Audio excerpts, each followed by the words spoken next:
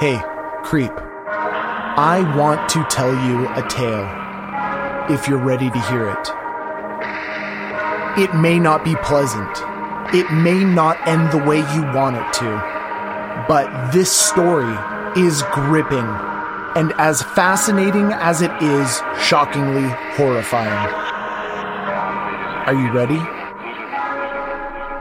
My name's Cole, and you're listening to Tales. Before we begin today's tale, I would like to say to everyone who might have missed the title, this is part 2 of a multi-part episode, and that I strongly advise you to go back and listen to last week's episode before continuing. I would also like to correct myself in my pronunciation. Last week I kept pronouncing the last name of Johnny as Ghosh, when it is in fact Gosh. With that out of the way, I would also like to say happy birthday, creeps. Today is Tales by Cole's first birthday. Almost exactly 1 year ago, we released our first episode of Tales by Cole. That episode was also a multi-part episode covering the case of Heather Thomas. I would like to remind every single one of you listening, when I call you creeps, it isn't an insult. I'm not reaching into your ear, into your home, into your personal space and insulting you. Creep to me is a term of endearment, a term of care and affection. Being a creep means that you and I both, as well as everyone else listening, finds a certain fascination in the seeking of truth in those most horrible things that humans can do. So if you're new here, and you think I'm insulting you by calling you a creep, I'm not. If that's not enough, then I don't know what else to tell you, because I'm not going to stop anytime soon. For a lot of our listeners, being called a creep is being called a friend, and that's how I'm going to keep it. Now, with that said, what a wild year it's been, and I'm so glad we could join each other as we navigated the difficult waters of 2020 and beyond. Thank you to everyone who has spent their time with us this past year. Now on to today's episode. Johnny Gosh was a runaway. That's what the cops had determined, without much evidence to suggest that indeed was the case.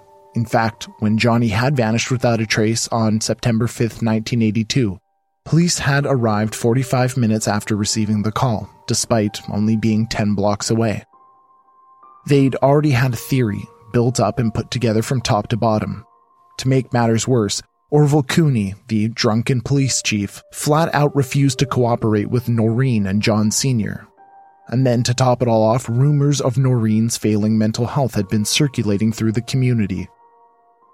Those whispers, which were only too common, were asking whether her or her husband had something to do with their own son's disappearance. But the community of West Des Moines would soon have the record set straight, in a manner that would send shivers of terror down their collective spines. Johnny Gosh had been an isolated incident, a runaway, or perhaps a victim of unstable parents. The community was sure there was no way that a stranger from outside their community or a neighbor within had taken Johnny Gosh, much less harmed him. That was the opinion, of course, until it happened again. Around 5:30 a.m. on August 12, 1984, a mere 7 miles from where Johnny Gosh was taken, a boy named Eugene Martin, who also happened to be a paper delivery boy, disappeared in an all-too-familiar fashion. Just as Johnny had nearly 2 years before him, Eugene Martin disappeared wearing blue jeans, a red shirt, and a gray pullover sweater, leaving a satchel of undelivered newspapers behind. And Eugene had also been seen speaking with a man sometime shortly before his disappearance. Eugene normally delivered the morning papers with his older stepbrother, but just as Johnny Gosh before him, on the day he disappeared, he had gone alone. Eugene wanted to make some extra money, and had gone out that morning by himself to reap the entirety of the profit from that morning of delivering papers. According to investigators, 3 people on their way to a balloon festival had driven by and witnessed Eugene speaking with an older man. According to those 3 witnesses, the conversation had seemed informal and familiar, almost as if it were a father-son conversation. The older man was described as being in his 30s, clean-cut and white, and the witnesses had seen them speaking on 12th Street and Highview Drive between 5:45 a.m. and 6:05 a.m. And then, with terrifying swiftness, Eugene was gone. Sometime between 6:10 a.m. and 6:15 a.m., no longer than 10 minutes from the time Eugene had last been seen on the side of the road, and he was just gone without a trace. Just as had happened in the Johnny Gosch case, Eugene's disappearance was first brought to light when customers began calling to complain their morning paper had not yet arrived.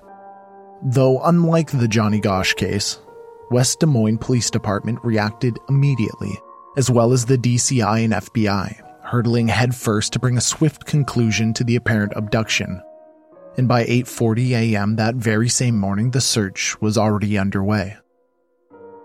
Instantly, the comparisons were drawn within the community itself and its circle of gossip.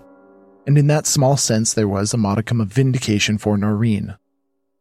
Eugene's mother believed and openly stated at the time that she believed very strongly that something similar to what had happened to Johnny Gosch had also happened to her young son Eugene.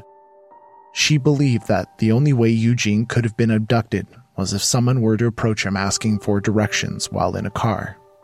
Exactly what had happened to Johnny Gosch. The idea her son would willingly go off with strangers was never a possibility in her mind, much in the way that Noreen Gosch had never second-guessed the character of her own son as well. FBI and other coordinating authorities began stating that they were indeed treating the Eugene Martin case as a kidnapping, and that there had been a nationwide alert sent out describing the kidnapper as a man between 30 and 40 years old, 5'9", clean-shaven and medium build. Herb Hawkins, special FBI agent, provided this brief partial profile as well. Generally, the person is an introvert, a loner, who may or may not be extra guilt-ridden on what he does, but will never turn himself in. But as far as the case went, there wasn't much to go on. Despite a reported sighting of Eugene Martin in a town called Ankeny, the lives of the Martin family would never be the same. Donald and Sue Martin, Eugene's parents, would never see their young boy again. As his 14th birthday came and went, Donald and Sue Martin took his birthday cake, wrapped it up, and put it in the freezer. They took his gifts and set them aside to wait for him, for when he'd return. But as of January 2021, Eugene has never been found, nor is there really any information regarding his disappearance and what might have happened. Despite the quick action of the West Des Moines Police Department, it appeared that there were yet more complaints regarding their aptitude in handling of the Eugene Martin case. In a joint statement, Eugene's parents said, "They know how to handle an armed robbery or a fight, but when it comes to missing children, they don't know. The answers that would break this case wide open are laying on some police officer's desk. They are just not using that information." It seemed as though the community had been healing, slowly rebuilding trust between neighbors once again, slowly loosening the leashes on children and returning to the way things had been before. Johnny Gosch had disappeared. That was a single child who'd probably run away despite what his parents thought. But just as the trust within the community had been built up once more, that's when Eugene had disappeared. And thankfully, unlike Johnny's case, the community and police weren't so quick to dismiss the Martin family. 2 years passed in Des Moines, with no sign of Eugene Martin or Johnny Gosch, but there were also no other signs of trouble. So once again, trust began to repair between neighbors, and those leashes on children were loosened once again. Just as the fear began to subside in a meaningful way, on March 29th, 1986, another boy disappeared. It was the day before Easter, and Mark James Warren Allen let his mother know he'd planned to walk to a friend's house just a short distance down the street. His mother agreed to let him go, but tragically, he never arrived. The next morning happened to be Easter, and Nancy, Mark's mother, realized as she awoke that Mark hadn't come home yet. Nancy would later say, "It was Easter Sunday, so I thought maybe he went to his grandma's, knowing Grandma would have an Easter basket there for each of the kids. So I asked my mom, but he wasn't there. I had phone numbers for his friends, called all of them. No one had seen him. Unlike Eugene or Johnny, Mark was actually a mischievous character. Not a bad kid by any stretch of the imagination, but one with a little more turmoil in his life leading up to his disappearance. Which shouldn't matter to a single one of you listening, but to the Des Moines Police Department it sure seemed like a good enough reason to appear standoffish and reluctant to treat the case the same way they'd treated Eugene's case. Martin's own mother had described him as being a handful, who had often gotten into trouble, but ultimately the context of those words painted the picture of a mother who was more filled with remorse and guilt following the disappearance of her son, as opposed to a mother criticizing her boy. With Eugene, there had been a chance to redeem the police department and their mistakes in the Johnny Gosch case, but they'd failed to find Eugene as well, the same way they'd failed in finding Johnny, or whoever took him. And when it had happened a third time with Mark Allen, police weren't so ready to welcome that scrutiny of the public that comes with a missing children's case. With Johnny Gosch, the family had been given that dreaded line that they must wait 48 hours before reporting their child as a missing persons case. With Eugene, there had been no wait. There was an eagerness to prevent harm and to keep trust in law enforcement and the community at large. But when that had failed, it appeared the police department had once again looked to preserve their own image, falling back on old tricks, giving Mark Allen's mother that same line, that she must wait 48 hours before reporting him as a missing person. Perhaps it wasn't their own image they were looking after. Perhaps there was bias towards Mark himself, who was known to have been a bit rambunctious and a little bit of a troublemaker. I'm not sure which scenario destroys my faith in humanity less. Nancy Allen told reporters, "I just feel like at this time, they were just afraid of what would happen with the Eugene Martin and Gosch thing. I got the distinct feeling that they did not want parents to be frightened to let their children sell newspapers or do different things." Although Mark had been a troubled child, he wasn't a runaway. In fact, he just transitioned from moving between his parents' home intermittently to living full-time with his mother. Mark had 2 siblings he was eager to get to know better, and that's not to mention the pizza that was waiting for him when he got home that evening. Nancy would later state, "He walked out the door and the kids were getting ready to have pizza, and I'll never forget it as long as I live. The last thing he said to me as he walked out the door was, 'Save me some pizza, Mom. I'll be hungry when I get home.'" In both previous abductions, the boy being abducted had been a paper delivery boy, and they'd been taken in the morning. But Mark was neither a paper boy, nor had he been taken in the morning. While in the opinion of the community, Mark had clearly been abducted, was his disappearance connected to the disappearance of Eugene and Johnny? Or was it an entirely separate, but equally tragic event?